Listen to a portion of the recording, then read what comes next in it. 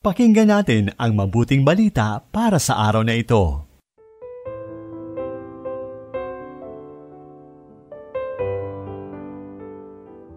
Isang mabiyayang araw mga kapanalig.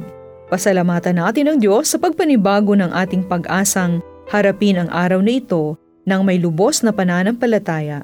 Ito po muli ang inyong lingkod, Sister Ameline Paglinawan ng Daughters of St. Paul, na nag-aanyayang samahan kami sa maikling pagninilay ng salita ng Diyos. Naranasan mo na bang madapa? Sobrang sakit, di ba? Anong aral ang iniwan sa iyo nito para huwag nang madapa muli? O paano mo ginamit ang sugat na yung pagkakadapa upang bumangon ulit at magpatuloy sa buhay?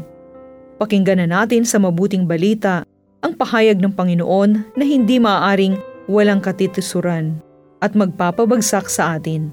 Pakinggan natin ito ayon kay San Lucas, Kabanata 17, talata 1 hanggang 6.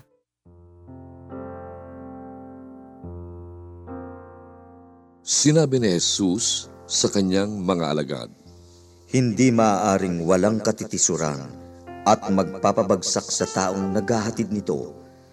Mas makabubuti pa sa kanya na talian ng gilingang bato sa leeg at ihagis sa dagat kaysa tisurin at pabagsakin ang isa sa maliliit na ito. Mag-ingat kayo.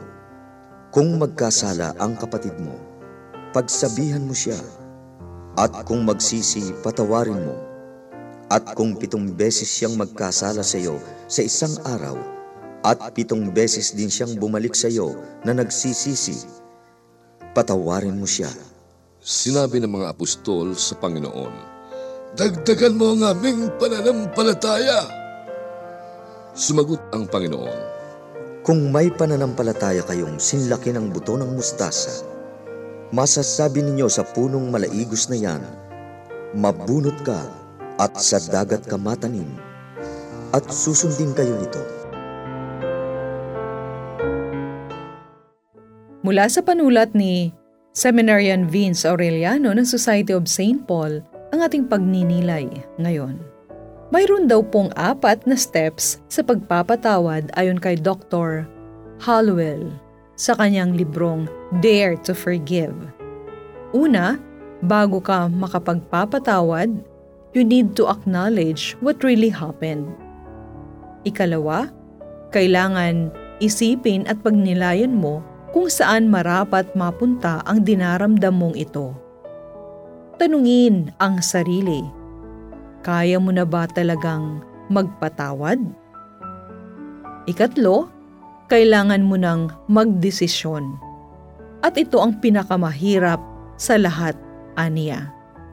Magpatawad nang hindi iniisip ang marapat na ganti.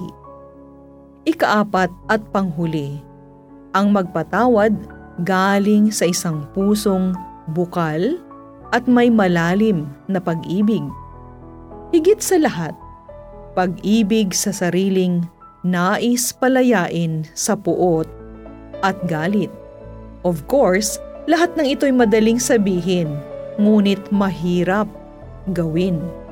Ito ang hamon ni Jesus sa mabuting balita ngayong araw.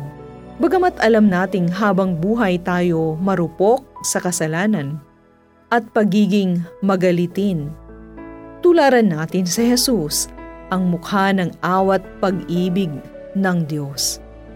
Ang Diyos na walang ibang sagot sa ating pagkakasala at kahinaan. Ano ito? Pasensya.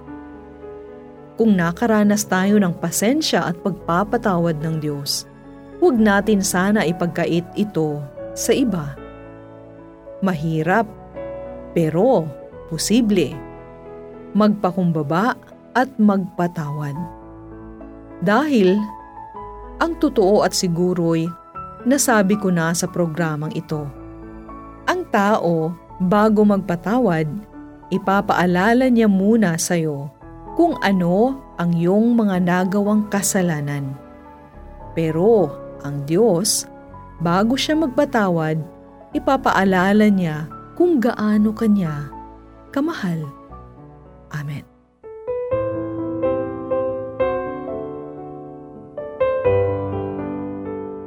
Inyong napakinggan ang mabuting balita para sa araw na ito. Hatid sa inyo ng Paulines Radio.